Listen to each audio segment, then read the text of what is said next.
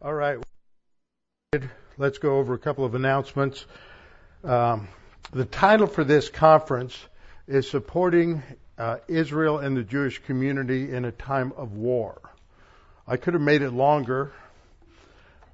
In a time of war and rising anti-Semitism, because that's what is going on. You've got a war in the Middle East that threatens to expand and could easily expand. I think, but everything is under the Lord's control, but it could easily expand in the north. There's all these problems with the Yemenites, and who are just a front for Iran and many other things. So all of that's going on. So the reason for this, we sort of backed into this because Yorm Edinger was coming in for the weekend and had an opportunity to have him. And I said, well, if we're going to have him, maybe we can do a little bit more. He has spoken here before.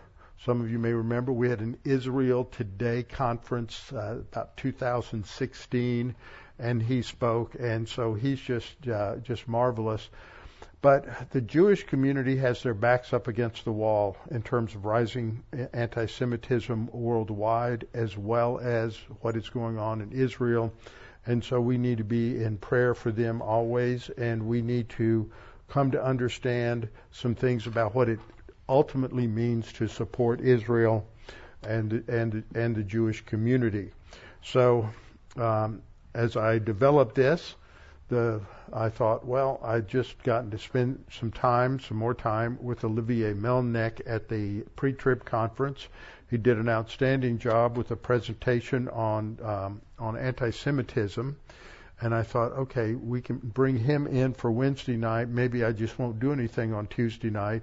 And then we got into a lot of discussions on my Friday morning pastors conference. I have a Zoom meeting. We have anywhere from 30 to 40 pastors, missionaries, students, retired pastors who are on that Zoom call.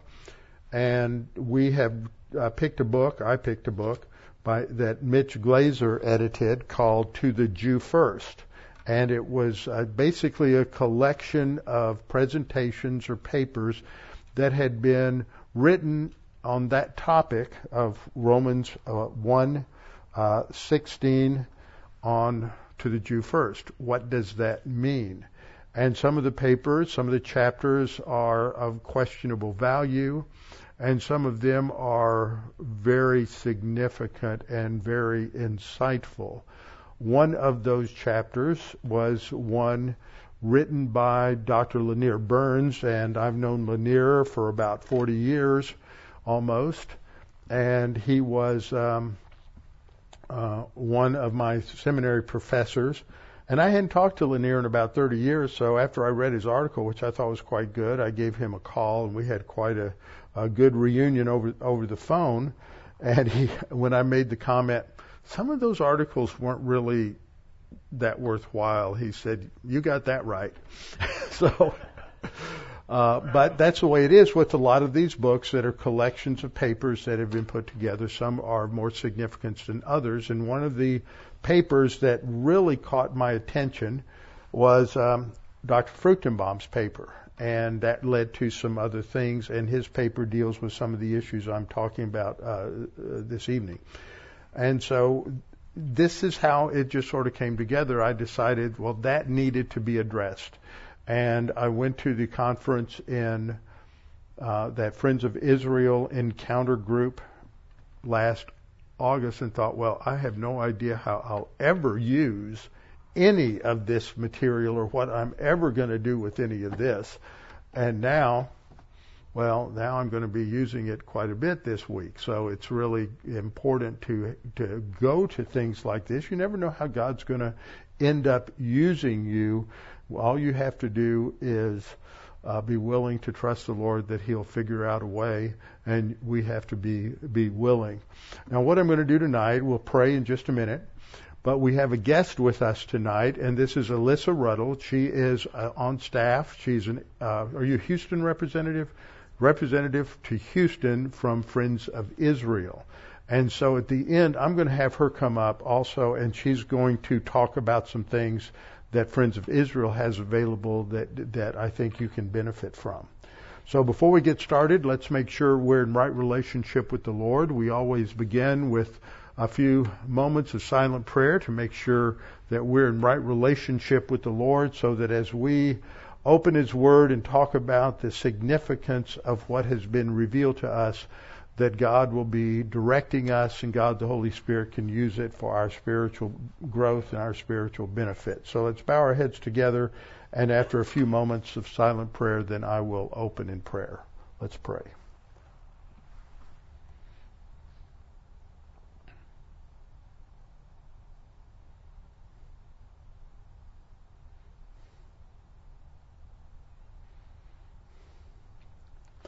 Our Father, we're thankful that we can be here tonight, that we can focus on your word and what it teaches about the importance of Jewish evangelism and understanding what that means and coming to grips with perhaps how we should engage in it if we're given the opportunity, and on the basis of Scripture and on the basis of wisdom.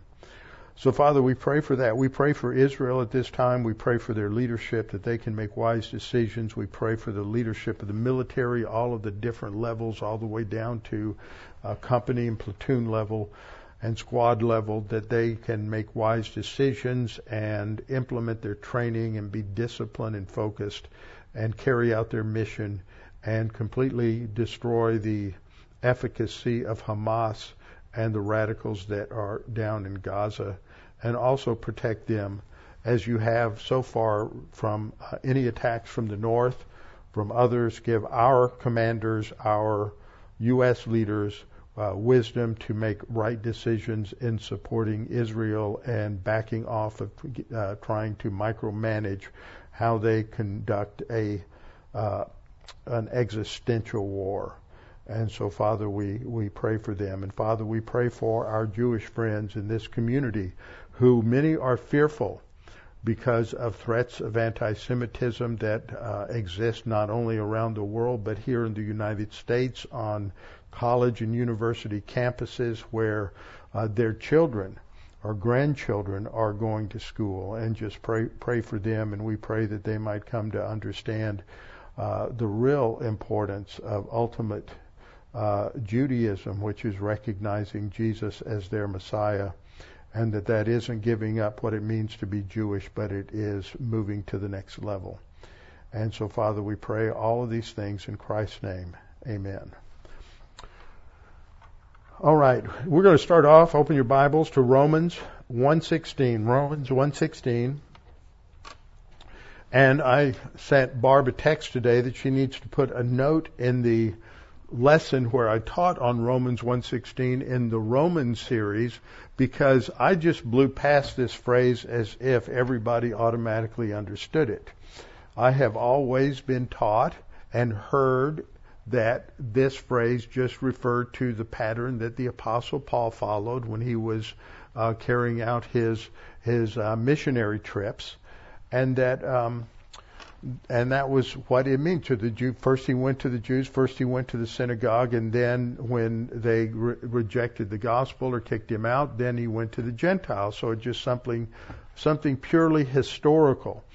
And in teaching Romans, when I did some 10 to 15 years ago, I was more focused on getting an understanding of it from understanding the free grace gospel aspect of Romans, which is very, very important. And so I was just kind of oblivious to this. And then I read this book, read a couple of the other articles, read an article that Arnold Fruchtenbaum wrote. And this was back in 2000, and I'm just a blind spot in my thinking. And at first, when I heard this, I had questions. I had to go do some work. There were some things that I did not agree with exegetically, but the conclusions I agreed with.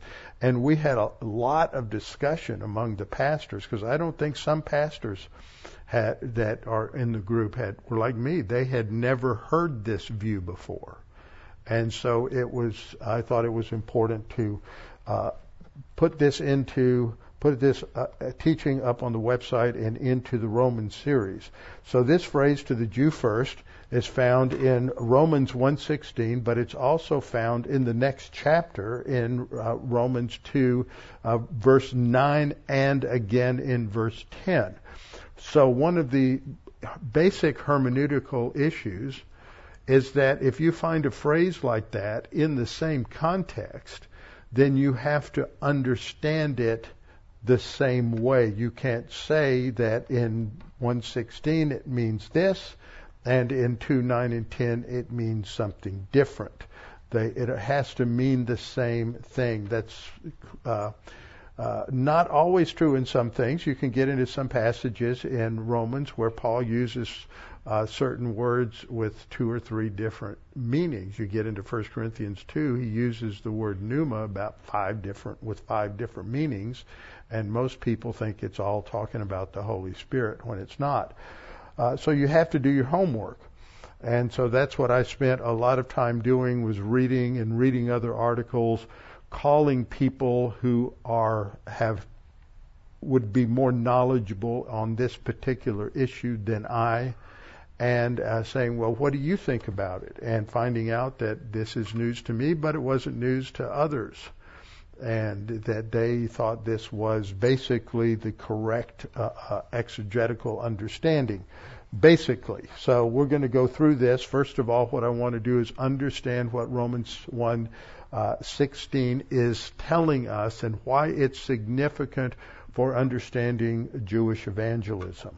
And the next thing I want to do from that is just broaden it out to look at how what the Apostle Paul did in his practice, and why that was significant for understanding this as well, that he wasn't just doing this because it seemed like a good idea at the time, or because the Jewish people would have a background in the Old Testament, and so that would be a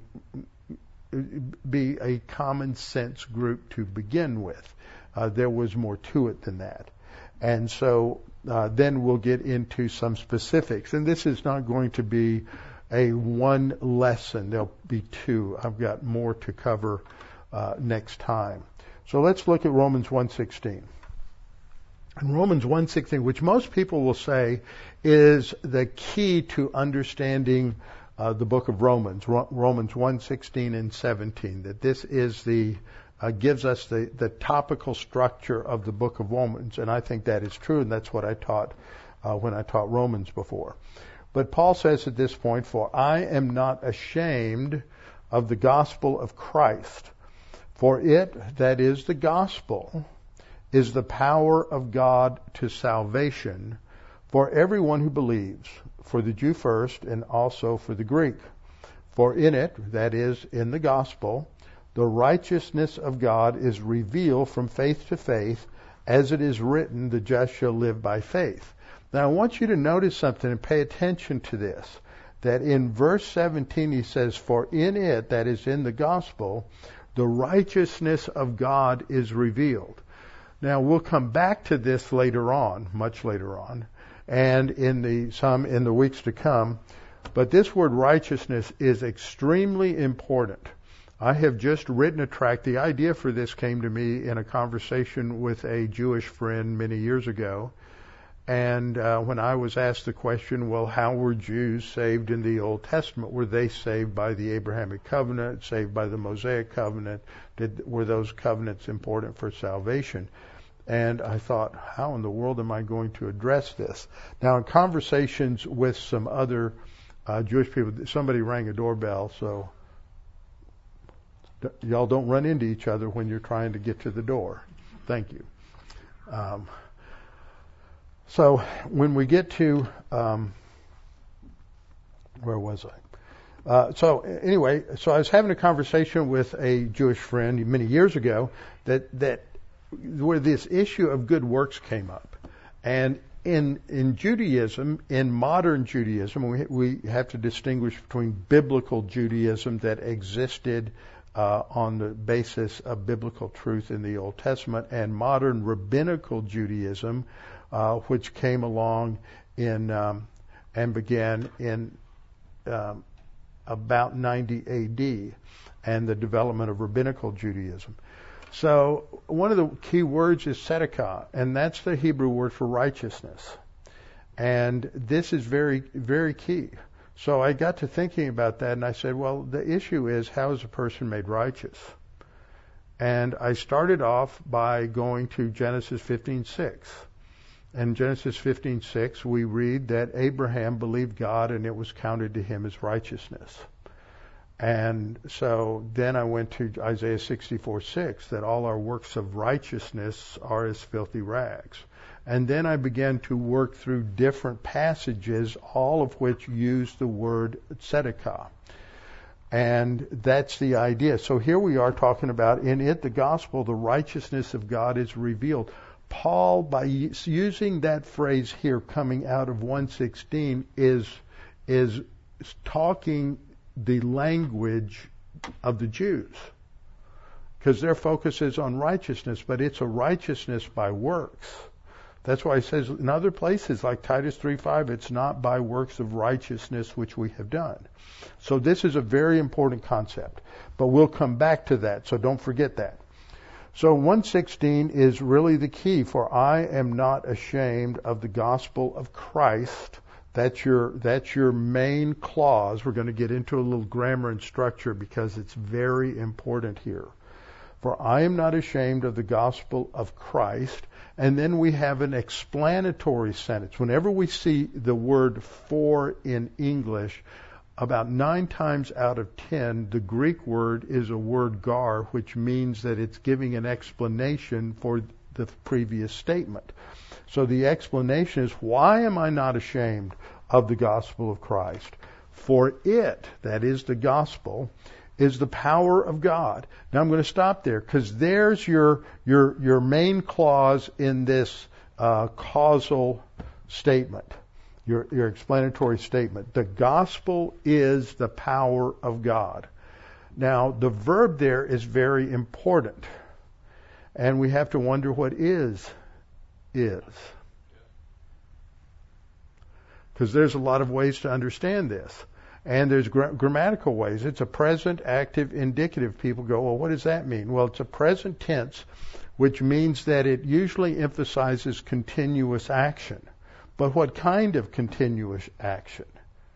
Okay, you can have what they call a narrow band present, which is just something you're doing right now. Like you could ask somebody, well, you bring me that hymnal. Well, you use present tense, and that's just something that we're going to do right now. Or you could have a little broader band present tense, where you talk about read your Bible every day. That'd be a present active indicative, but you're talking about something that extends over a larger period of time.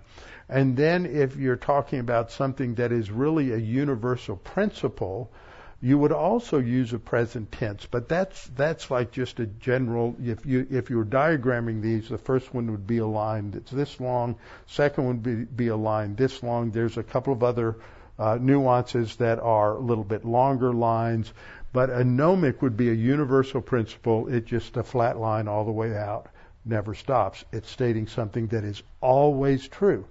So you say, well, why isn't this something that is just historical? Because the gospel is always the power of God. We have to remember that in the grammar here. Whatever else we say, it has to be a universal principle because of the nature of this statement. The gospel is the power of God forever and ever. And grammatically what we have is a purpose clause to salvation for everyone who believes. That's all one statement. So to salvation for everyone who believes, and that understanding that has to be subordinated to the fact that this is a universal principle in the word is. It's what's called a gnomic present. The gnomic just means it's a universal standard principle. So the gospel is the power of God always. Wherever you are, the gospel is always the power of God. And it's always the power of God to salvation to everyone who believes. right? That's not just talking about the power of God to everyone who believed when Paul was going to the synagogue. It's not just talking about it being the power of God to all those who believe in the first century, in the apostolic era. That's talking about the fact that the gospel is the power of God to salvation, period. That's a universal principle, and part of that universal principle is that it's for everyone who believes, and then grammatically, the phrase "for the Jew first" is the way it's structured in the grammar. It is both. It should be literally translated both the Jew first and the Greek. So you can't break this down and say, when you get to the Jew first and also to the Greek, that this was referring to something that happened in Paul's lifetime with Paul's procedure in the history, because it's embedded in a phrase with a gnomic verb. That means he is making a statement that this principle of to the Jew first and also to the Greek wasn't something that he had done, but it's talking about this is a principle for the whole rest of time. There's a priority to Jewishness. Now let's break this down a little bit. So the thing we're looking at is that explanatory clause. So we're not going to deal with the first part of the verse, "For I am not ashamed of the gospel of Christ," but just this part of the verse. "For it, the gospel, is the power of God to salvation for everyone who believes, for the Jew first and also for the Greek." So this is where we're focused. Now I'm not going to diagram it. That would bore you to death. So what we're going to do is, in fact, it happens to be a Jewish friend, but he was a friend, had COVID a couple of weeks ago, but he didn't really have any symptoms. And he got so bored that he decided to go through and reorganize his filing system. Have you ever been that bored? I have never been that bored. Okay. So we're not going to talk about diagramming, but this is what I call phrasing a verse. And it's very helpful when you're trying to break down some of Paul's long sentences to get an idea of the structure of thought. So I set the "for" apart at the top, and it's saying an explanation. So the explanation, the main idea is the gospel is the power of God. Now, what do you think he means by gospel? Most people think that when you see the word gospel, it means believe on the Lord Jesus Christ and you will be saved. If you believe on the Lord Jesus Christ, you'll have eternal life. They think about the gospel as the good news related to the message of justification by faith alone. But the word gospel refers to the good news of the entirety of the Christian life that ends up in heaven before the throne of God. It's a broad concept.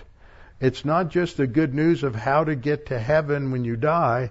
It's the good news that you have a new life in Christ, and that Jesus said that I didn't come like a thief to steal and destroy, but I came to give life and to give it abundantly. See, that's the good news. It's not just fire insurance, it's life insurance. That's an old saying. It's the whole package. And that's how Paul uses it in Romans. Now, you're going to say, well, how do you know that? Well, we'll see that in the next phrase. So the gospel is the power of God. Everything related from the moment you are regenerated till you're face to face with God in heaven, and you're rewarded at the judgment seat of Christ, and you're going on into when we've been there 10,000 years, as John Newton put it. So it's the power of God, but for what purpose?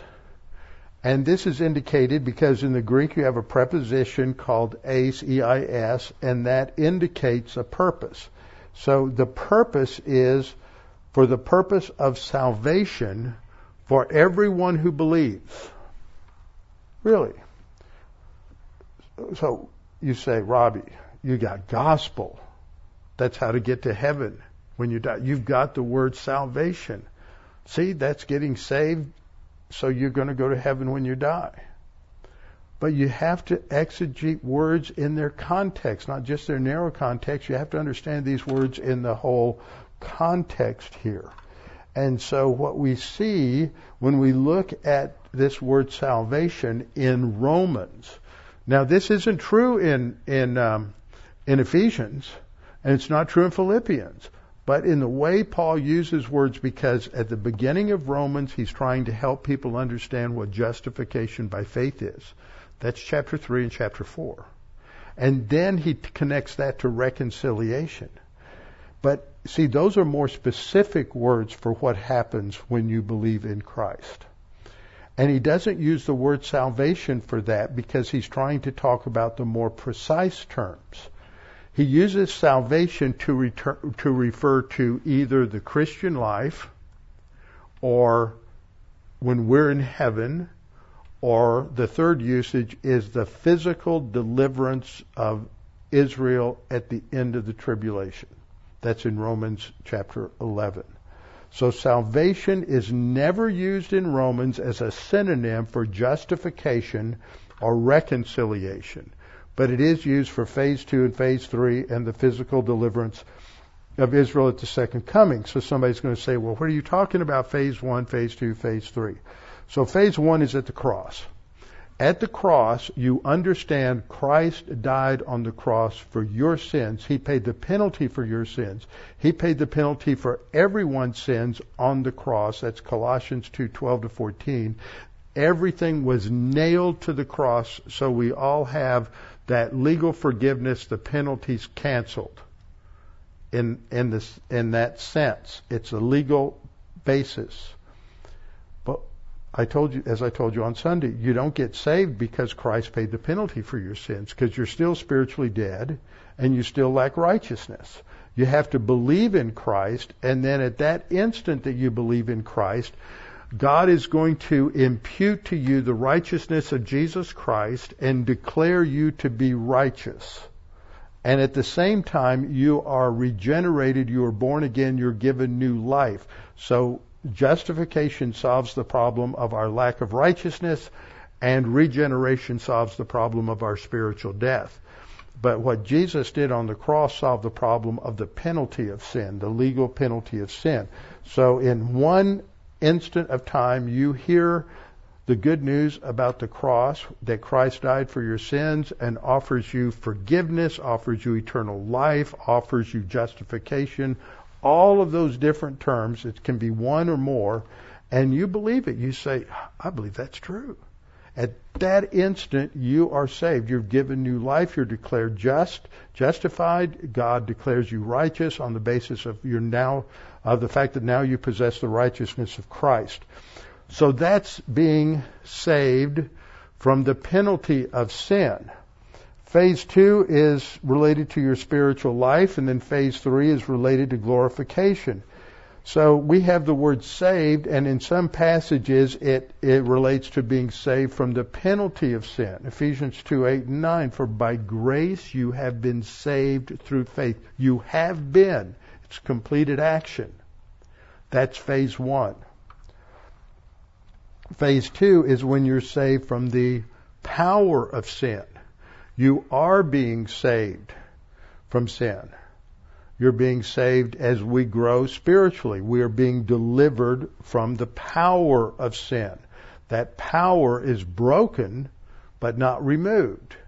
The tyranny of the sin nature is broken. That's Romans 6.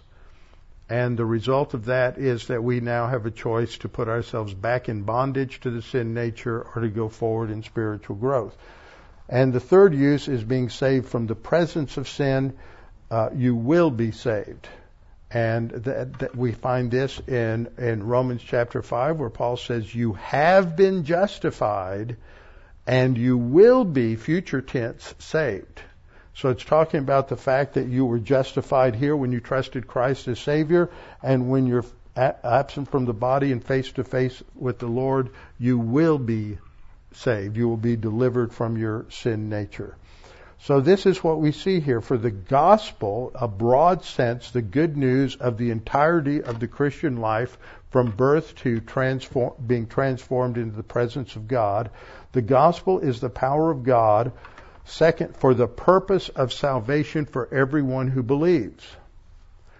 Salvation is phase 2, phase 3. So he's talking about spiritual growth, spiritual development to deliverance, and that's all. It's a packed word with lots of meaning. And so we ask the question, well, who are the everyone who believe? Well, that's explained in the next phrase. It's an appositional phrase. To the Jew first and also for the Greek. That defines everyone who believes. And there's only 2 types of unbelievers on the planet. Jews and Gentiles. That's it. There's no third type of unbeliever. So that covers everybody. But it's to the Jew first. Now, what does that mean when it says to the Jew first? Now, the way a lot of us have heard this is that this is just talking about the historical way in which Paul went about giving the gospel. He would go into a town, he would go to the synagogue, he would teach, they would kick him out, and then he would start a church with some Jews and some Gentiles, and he'd go the next time, and always started at the synagogue. There's a problem with that. Because when you look at the verse, I pointed it out, if the gospel is the power of God, then it is always the power of God. This is just, it didn't say the gospel was the power of God. It's a present tense. It goes on. So this is stating a universal principle. So it is true that the word that is translated first can mean being first in a sequence or inclusive of time. So this was in the past. But what a lot of exegetes miss because of the minor differences in spelling, the word that is used here is protos. Now, in the text, it's proton, and what this is an adverb. It's not an adjective. It's not a noun. It's modifying and related to a verb which is up here. Okay? And it has to do, the adverb, according to the major Greek lexicon, I could go through a whole list of them because everybody has this. The adverb proton is of degree. It means in the first place, above all, or especially. Now I'll choose to translate it especially because it indicates that there's a priority here that is being talked about. And that relates to the Jew first, and there's a priority there. So we also see this idea in the same word. See, this is a word that is important not only for Romans 1:16, but for Matthew 6:33, and we're going to see it in a couple of other passages. And in every one of these passages, it's an adverb indicating priority. In the Sermon on the Mount, now remember, Jesus is talking to his disciples only, according to Matthew. He took his disciples and went up on the mountain. He's talking to them as believers, and the message in the first part of his ministry was repent, for the kingdom of heaven is at hand. And then they rejected his message. They rejected him as Messiah, as the Messianic king, and so the kingdom was postponed. But this is in the early stage, so we have to interpret it within the early stage, and he's telling his disciples that there's a priority.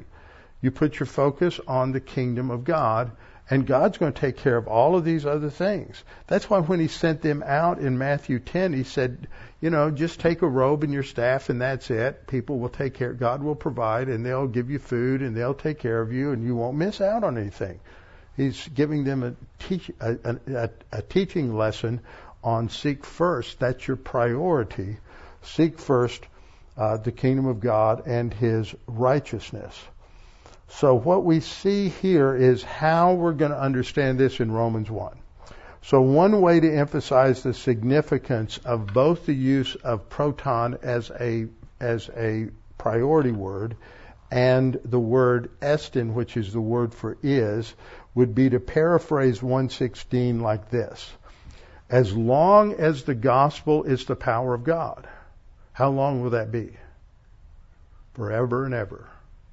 As long as the gospel is the power of God for salvation, it is especially so to the Jewish people and also to the Gentiles. That is how one person in a scholarly article translated it. I would translate it a little bit like this: for thus the good news is always the power of God for the purpose of the deliverance of all who believe. That is, it is especially so to the Jewish people and also to the Gentiles. See, what happens in history is that as the Jewish Gentile church, where Jew and Gentile came together and worshiped together, remember they didn't have Sundays holidays. They had to work, so they'd usually meet early in the morning or late at night. So in the early church, up until probably the end of the second century. So when you get to about 200 to 230, there's a split that occurs, and you see the roots of Christian anti-Semitism rear their ugly head, and it's a sin to Judaize. Okay, and they were saying if you had unleavened bread, you were Judaizing. And all kinds of other things that if you talked about, the Jewish backgrounds basically. And so this split occurred, and so for the next 1,500 years, Gentiles had no idea what certain things were happening in the Gospels because they didn't understand Jewish history. They didn't understand that Jesus was a counterpoint to certain Pharisaical traditions, and they didn't have a clue. They didn't know anything about Jewish backgrounds. Fortunately, over the last 400 years, a lot has been done in that area, especially in the last 150 years. So we go back to Matthew 28, 19 and 20, which is translated, "Go therefore and make disciples of all nations." All nations. For many centuries in Christianity, it was read like there was an exception there: make disciples of all the nations except the Jews. And that was a result of Christian anti-Semitism. So evangelism of the Jews was just excluded. And in its place was hatred and persecution of the Jews for being Jews. And that runs deeply and silently through the psyche of every Jew you know. And every time you talk to them, that's an issue. There's two things that are always there that are a hindrance to you or me talking to a Jewish person about God and about the Scriptures and about the Bible. The first is the horrible history of Christian anti-Semitism, and the second is the Holocaust. And there's a big question there. How can a God who said we're His chosen people, allow 6 million people to be murdered by the Nazis in World War II? Now we're getting further and further away from World War II, and so with that question is not as prominent with younger people in the Jewish community as it is with older people in the Jewish community. And so that's something that eventually you have to be able to talk about with somebody, because that may be a roadblock to even having a discussion about anything related to religion or Moses or the Bible or anything like that. And unfortunately, what we've seen in a lot of Christianity is that Paul went to the Jewish community back in the first century and they rejected it, so we just go off and go to the Gentiles now, and they functionally ignore the Jews and say, they'll get there. And one of the pernicious errors today comes out of a lot of well-meaning Christian Zionists or pro-Israel Christians, and that is, we love our Jewish people. They're so devout. They love God. They love the Old Testament. God's going to save them on the basis of the Mosaic Law or on the basis of the Abrahamic Covenant, and He saves Gentiles on the basis of the cross. That view is called the double covenant view. Now, John Hagee, who is the founder of Christians United for Israel, otherwise referred to as CUFI, is in print with that position. And I'm going to give him a fair treatment here. He spoke at the pre-trib banquet probably 10 years ago and denied that he believed that. So I don't know. Was he just saying that or not? I don't know. But he just, in about 3 sentences, he just dismissed it. So I don't know, but it's out there. And several years ago, probably 10 years ago, around that same time, I got an email from a Jewish friend who was at a family reunion, and her cousin is a Messianic Jew. And she texted me.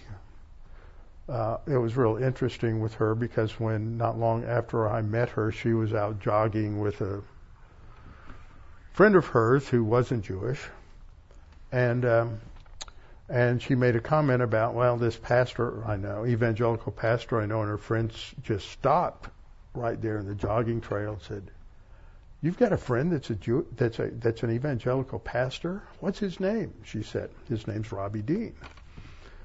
And this woman just sort of screamed and said, "Robbie Dean married my husband and me at Baraka Church 10 years ago." It's a small world. But she emailed me and said, "My cousin said all this and said that Hagee has a double covenant view of salvation. What does that mean, Robbie?" So I went to my notes on covenants and I cut and pasted definitions and Bible verses, but I changed the Bible verses to the Tanakh, which is the Jewish Bible. And so that she'd be reading them in that. And I put all this together and I went through the Abrahamic covenant and the Mosaic covenant and the land covenant and the new covenant, Davidic covenant, new covenant. And about 20 minutes later, I got an email. And she said, "That was fascinating. But I think you left something out when you were talking about the new covenant because it just started off wrong. Something was missing."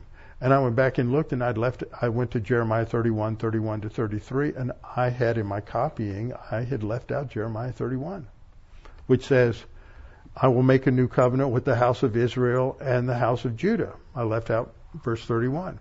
So it didn't make sense what I put. So I put that together, and it all made sense. And she said, "So were Jews saved by the Abrahamic covenant?" I said, "No."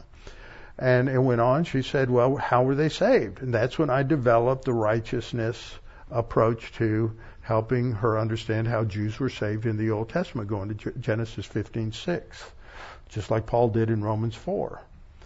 So, and she spent lots of time. What I have learned being around unsaved Jews is they will talk and ask questions for years. And they'll love to talk about it. And some of them eventually turn the corner and some of them don't. I remember being at a promotion party for a friend of mine when he made lieutenant colonel. And there was a guy there who was complaining. He no longer went to the church we were from, and he was complaining about, all those people, they're never interested in evangelism. And he was grousing about that. And I turned around and I said, "I want you to listen to me. This guy's a full colonel in the Marine Corps." I said, "There's about 25 people here who are Christians, and there's one Jewish person. 24 of the people in this room have witnessed to that Jewish person. One person hasn't ever talked to him, and that's you. So I don't want to hear any more of your garbage." But that person that they were witnessing to was at every party. And I talked to him for years. There was just this intellectual stimulation. So you can lead a horse to water, but you can't make him drink. But that's important. So the next question that we need to address, based on Romans 1:16, is what is the place of Israel in the outreach of the church? Now, there are some, I think, who are a little extreme, and they say when you start a church, the very first missionary you should support should be a missionary to the Jews. I don't think that's what this is saying when it talks about priority. So we have to address this a little bit. What do we mean by priority? According to Webster's dictionary, the first meaning is the fact or condition of being regarded as more important. Second definition was something given or meriting attention before competing alternatives. Pay attention to that. That's how most people think of a priority. Priority means I always have to do that first and I can't do anything else until I've done that. But the first one is more significant. The fact or condition of being regarded as more important. Now let me give you a little illustration. Last week was a really busy week for me. I had a doctor's appointment and I had a number of unexpected interruptions and a lot of important things I had to do. And my daily routine is that I get up, I get a cup of coffee and a protein shake, and I go sit down and I read my Bible. I read through 3 or 4 different devotional things, and I have my prayer. That's the most important thing in my day. I didn't do that for 4 days last week. Did I mess up my priorities? No, it's still my priority. But there are some things that happen in life that are incredibly urgent. You have to get them done today, or there will be problems. And I had several things like that going on last week. So we all have our priorities, and a priority doesn't mean it's always the most important thing you do every day. Sometimes you don't get to your most important things for 3 or 4 days because there are other things that are more important. But you can't, there's one guy that wrote a pamphlet years ago called The Tyranny of the Urgent. And most people live under the tyranny of the urgent, and they never manage to get back to really living day to day on the basis of their priorities. But priorities are just that. They're the most important thing, but they're not necessarily the first thing you get to. So we have to understand something about what we mean by a priority. And what Romans 1:16 is saying is a priority is that we are to be giving the gospel to those in the Jewish community that have not trusted in Yeshua as their Messiah. Now there's some other things I want to point out here that also set the stage for our understanding of Romans 1:16, and that is in the context. Now the more I have read and studied Romans over the last 40 years, the more I recognize that Israel and God's plan for Israel is not something that's only talked about in Romans 9, 10, and 11, but that it runs through all of the chapters.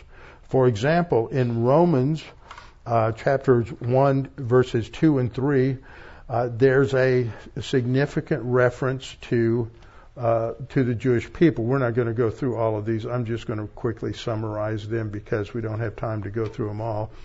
And there Paul says, which he promised, talking about the gospel of God, which he promised before through his prophets in the Holy Scriptures, Jewish Old Testament, which he promised before through his prophets in the Old Testament concerning his Son, Jesus Christ our Lord, who was born of the seed of David according to the flesh. So you have a relationship to Jewishness there. In explaining his eagerness to preach the gospel to the Jew first and also to the Greek, look at the context, Romans 1:15. So as much as is in me, I am ready to preach the gospel to you who are in Rome also. And then he says, for I'm not ashamed of the gospel of Christ, for it's the power of God to salvation for everyone who believes, for the Jew first. So when he goes to Rome, he's going to be taking it to the Jews in Rome first. That's right there in the context. So when we get down to Romans 2, 8 through 10, 9 and 10 both talk about to the Jew first, same phrase as in 1:16. And there he's talking about God's divine discipline in time, in history. But to those who are self-seeking and do not obey the truth, but obey unrighteousness, indignation, and wrath.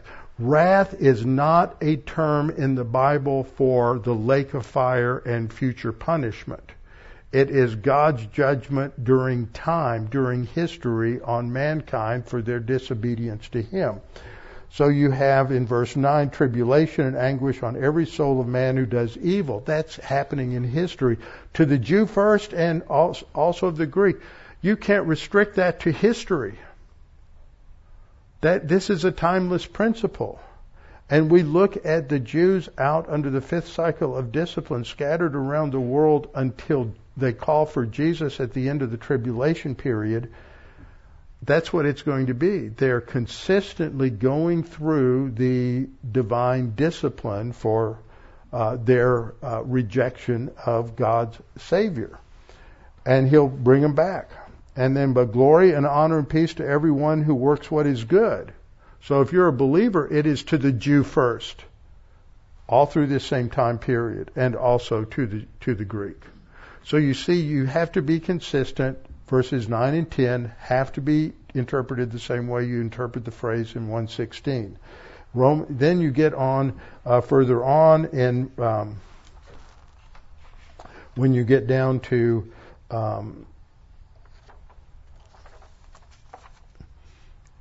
let me see. When you get down to chapters 9 through 11, or chapter 4, it goes to righteousness. He goes to Abraham, imputation of righteousness by faith with Abraham. Then he goes to the conclusion in Romans 9 through 11, and then he comes to the end of Romans, and he says, now I say that Jesus Christ has become a servant to the circumcision for the truth of God, to confirm the promises made to the fathers, and that the Gentiles might glorify God for His mercy. So he ties it. The Jews run all the way through Romans. Now, all of this goes back to the Abrahamic covenant. The Abrahamic covenant is described or summarized at the opening of Abraham's narrative in Genesis 12, 1 to 3. Now, the Lord had said to Abram, get out of your father's country, from your family and from your father's house to a land that I will show you. First part of the promise. I will make you a great nation. I will bless you and make your name great, and you shall be a blessing. God, that's a mandate. He's not saying, predicting it, this will happen, you'll be this way. He's telling them to do this. You will be a great blessing. And I will bless those who bless you, and I will curse those. I will harshly judge those who treat you disrespectfully. There's two different words translated curse there. And in you all the families of the earth shall be blessed. So it goes back to the Abrahamic covenant, which talks about a promise of land, a promise of seed or descendants, and a promise of eternal blessing. These are further developed in the Israel land covenant, the Davidic covenant, and the new covenant. But what's key there is he says, I will bless those who bless you. What is the greatest way that you and I as believers can bless a Jewish person? Is to help them to understand that Jesus of Nazareth, Yeshua. And you know, one of the things I've learned, it's a little bit, it rubs them the wrong way to always talk about Jesus Christ. Number one, most of them think Christ is his last name. That Mary Christ and Mary married Joseph Christ, and they had a son, and so his name's Jesus Christ. They need to understand that Christos is the Greek for Messiah, Mashiach. So it's helpful if you talk about the Messiah, and Jesus is Yeshua HaMashiach, and use language they're familiar with. And that's the greatest blessing we can be. But we have to be trained to understand how to do this. So we go to Paul's practice. I'm going to skip through this because I want to get to a couple of practical things at the end. So in Acts 13:5, he goes to Salamis, which is in south central Turkey. They preached the word of God in the synagogues of the Jews. They also had John as their assistant. And when they departed from Perga, in verse 14, they came to Antioch. I may have mistaken. Salamis may be down in Crete. I hadn't looked at that in a while. They also had John as their assistant. But when they departed Perga, they came to Antioch in Pisidia, that's south central Turkey, and went into the synagogue on the Sabbath day and sat down. So it's Sabbath, and they go in and they sit down, waiting for the opportunity to be invited to speak. Just follow protocol. They're not going to just butt in. Well, what's interesting is on verse 44, it says, on the next Sabbath, almost the whole city came together to hear the word of God. But when the Jews saw the multitudes, they were filled with envy, and contradicting and blaspheming, they opposed the things concerned by Paul. They had a hissy fit. Then Paul and Barnabas grew bold and said, it was necessary. Now notice that. That is a really important word. It is not another word that is often used. It is a very precise word, anakaios, which means it was absolutely necessary. There was a need that had to be filled. And he is saying it was necessary that the Word of God should be spoken to you first. Guess what word is used for first? Protos. Priority. It was a priority that we speak to you first. It was necessary according to our priorities. That's what he's saying in Romans 1:16 and 17. This ties it together, saying that this wasn't just something Paul chose to do because he thought it was a good idea, but it indicates some sort of divine perspective on the importance of Jewish evangelism. Then you get to the next chapter. Now it happened in Iconium that they went together to the synagogue of the Jews, and so spoke that a great multitude, both of the Jews and Greeks, believed. Just because they got rejected in the other places didn't stop him. In Romans 11:12, we're told that if the Jewish fall is riches for the world, then their failure riches for the Gentiles, how much more their fullness. So, I'm going to skip a couple of things there. Why must we reach out to the Jewish people? I've got 5 points. First, God still loves Israel and has not rejected him. In Romans 11:1, Paul says, I say then, has God cast away his people? Certainly not. He states it in a very strong negative.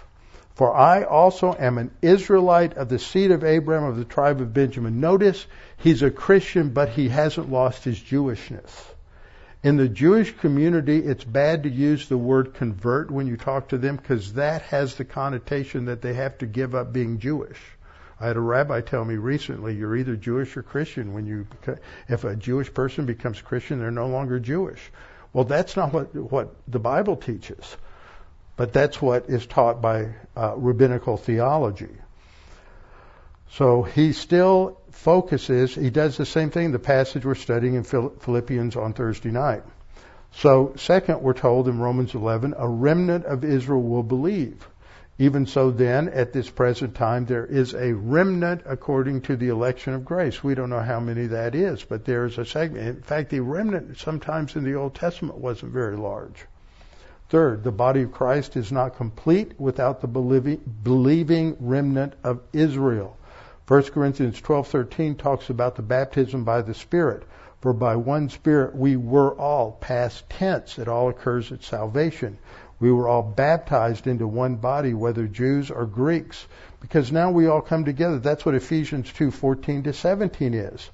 That talks about Christ. He himself is our peace, Jew and Gentile. Now we're being brought together as one, who has made both Jew and Gentile one, and has broken down the middle wall of separation. There's not a double covenant. We're all saved by trusting Christ as Savior. And that's the whole focus of 2:14-17. The fourth point is, it is not Israel's lineage or chosen status that guarantees individual salvation. It's not the descent from Abraham. Like everyone else, Jewish people cannot be saved unless they hear and believe the gospel. Matthew 3:8 and 9 says, therefore, this is John the Baptist, therefore bear fruits worthy of repentance, and do not think to say to ourselves, we have Abraham as our father. For I say to you that God is able to raise up children to Abraham from these stones. And Acts 15:11, but we believe that through the grace of the Lord Jesus Christ we shall be saved in the same manner as they. We Gentiles are saved in the same manner as they, that is the Jews. Romans 1:16. For I am not ashamed of the gospel of Christ, for it is the power of God to salvation for everyone who believes. And Acts 4:12, Peter, talking to his Jewish audience about 3 or 4 days after the day of Pentecost, says, nor is there salvation in any other. Not in Abraham, not in Moses, not in David. There is not salvation in any other, for there is no other name under heaven given among men whereby we must be saved. So what happens? Well, first of all, we have to prepare. Like foreign missionaries, you have to be trained. We have to be trained. We have to come to understand these people in the Jewish community. We have to understand who they are, how they think, what their objections are, what they have been, in some cases, almost brainwashed to think about Christians, so that we can communicate effectively. A lot of people just go in there like a Jewish person is just like a Gentile person. Sometimes that's true, but sometimes it's not. And you go in there like a bull in a china closet and shoot them with your gospel gun, you've done more harm than good.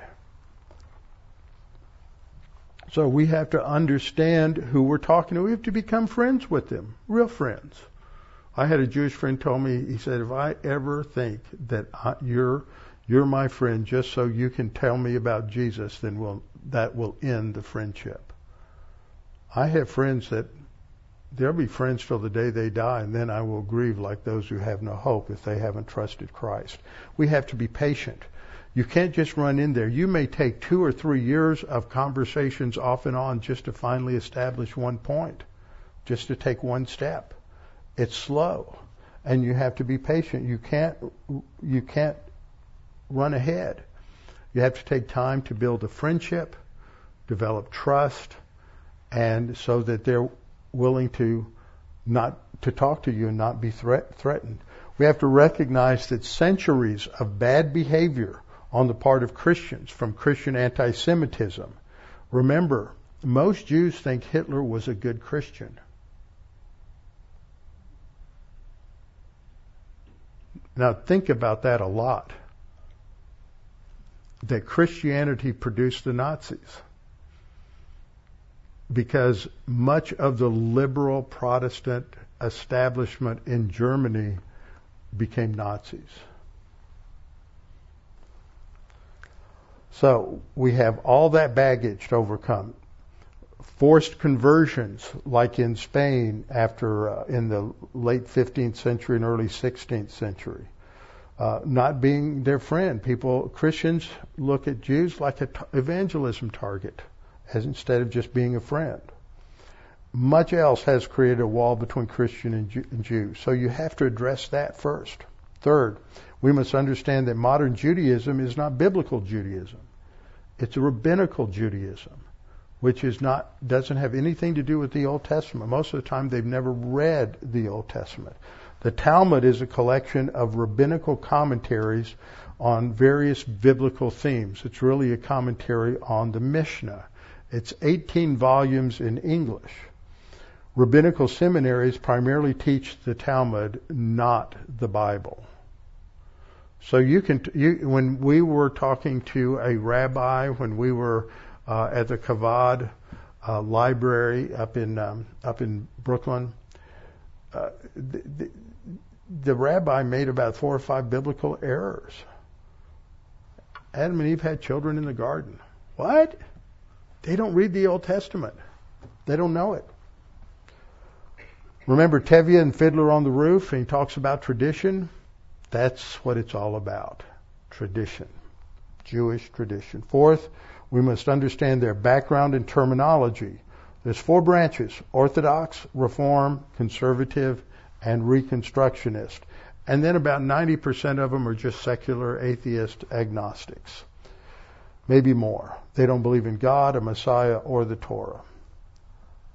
Fifth, we must understand that the majority of Jewish people today affirm their Jewish identity as sort of a cultural thing by observing some of the Jewish holidays and by supporting the state of Israel.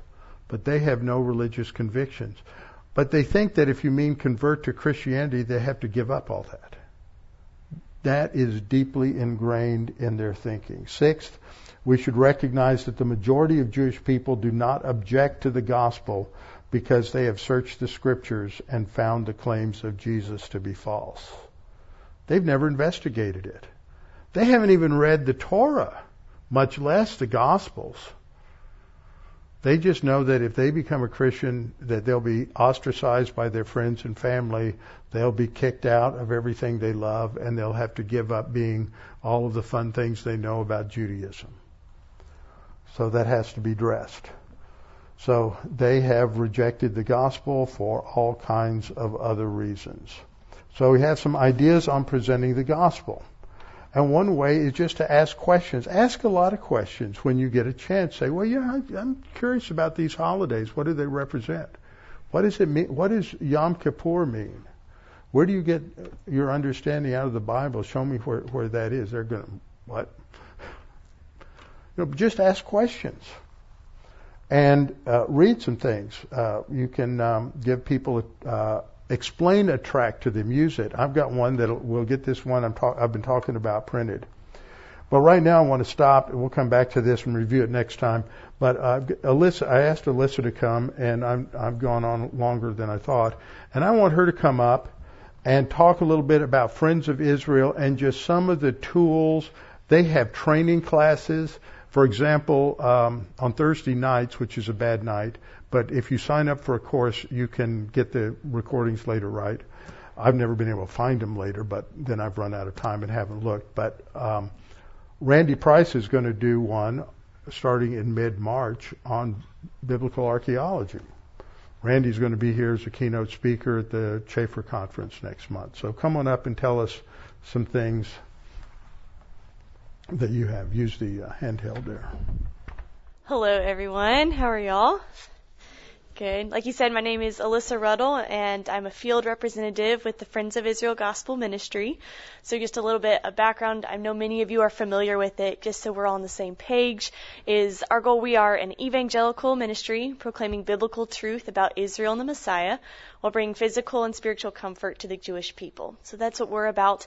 And now that we have all this great biblical backing for loving Israel and the Jewish people, we want to help you know, what do we do with that? How do we put feet to what we know? How do we love them from a genuine place? And so we have a lot of different opportunities for that. Like you said, basically all of them are free for you guys. We have 3 programs throughout the year called Bridges, and that is to build bridges to overcome the walls and barriers that we have in between building those friendships. And so that is a 9-10 week course that talks about modern Judaism, sharing the gospel from Jewish perspective from the Old Testament scriptures, which are valid just like the New Testament, but it can help the Jewish people feel more comfortable and understand it from their background. And so we talk about anti-Semitism, all these things. You meet once a week. It's free online. They give you a bunch of resources, time to discuss, ask questions. So one of those is starting beginning of April. You're welcome to go to, I have some brochures if you want to look into that, or you can just go to foi.org/bridges to look into that as well. And what Robbie Dean was talking about was our Equip classes. Those are throughout the year. They cover different things like biblical archaeology. There's one starting this week on Ezekiel 37, with the dry bones coming to life. So we cover lots of different things. They're very fun.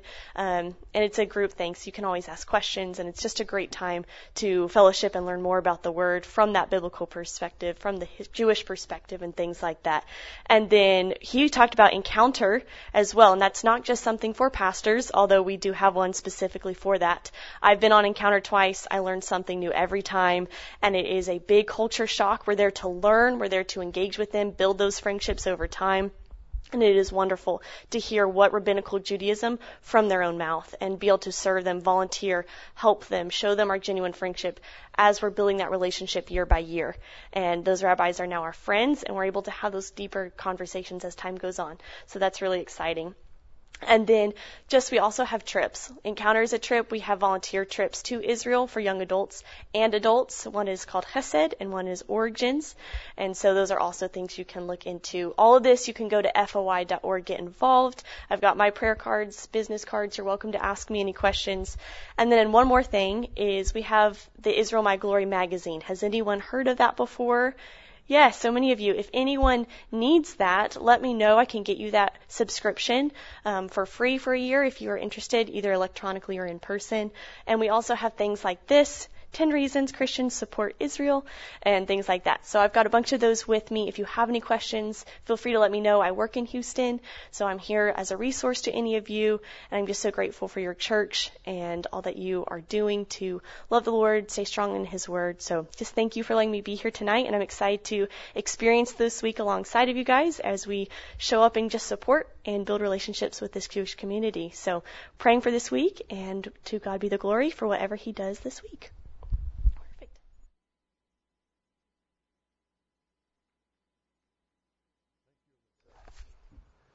They have, it's just amazing when you start looking at the literature, the things that you learn. There are also, there's the book I mentioned earlier by Chosen People Ministries to the Jew First. That would be probably for a pastor or somebody who's been into some more in-depth biblical study. But then you also have, FOI has a book on what every Jewish person should ask. And then there is another book that Chosen People Ministry has out, and somehow I've lost the page that was on. But it is has to do with how to tell your Jewish friend about the Jewish Messiah. And just they've actually had this in print. They've expanded it a little bit for like 30 years, but it's very helpful. And then I've got a couple of other books that to recommend. But it's like everything else. It's something you learn with experience, and you get asked questions you don't know the answer to, and so you say, well, gee, I don't know the answer. Let me go find out. And it just takes time. But the main thing is to build friendships. Even just evangelism, period, is to build friendships with people, get to know people, be nice to them, talk to them, ask them questions about their job, their work, their family, their kids, things like that. And you're building a relationship with them. And then even if they never, ever respond or want to talk about the Messiah, you're not going to ignore them and leave them in the dirt, because that's what they expect, is that they're just so they exist so you can have another notch on your gospel gun. And that is just tragic that that's their impression of Christians. Well, I shot you with my gospel bullet. You didn't want to respond, so I'm going to go to the next person instead of just learning to be their friend. So we'll come back next Tuesday night, and I'll finish up on more scriptural insights as well as practical insights on developing a relationship with a Jewish person and being able to help them understand. It's not something that's going to be fast. As I said, it's something where you need patience. It may take a lifetime, may have a lifetime friendship there. So we'll come back next time. Tomorrow night, Olivier Melnick will be here talking about anti-Semitism, and that will be excellent. So let's close in prayer. Father, thank you for this time that we've had to reflect on Scripture, that there is a priority, a significance to Jewish evangelism emphasized in the Scripture, in the language that is used again and again, and that too often has been ignored or overlooked in the Christian community. And Father, we need to have a sensitivity to that. And like missionaries, we need to learn some things that we can do so that we can become more effective in our communication, just like any missionary or any pastor who's helping people understand your word.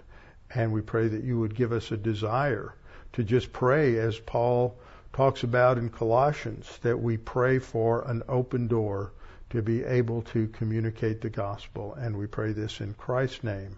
Amen.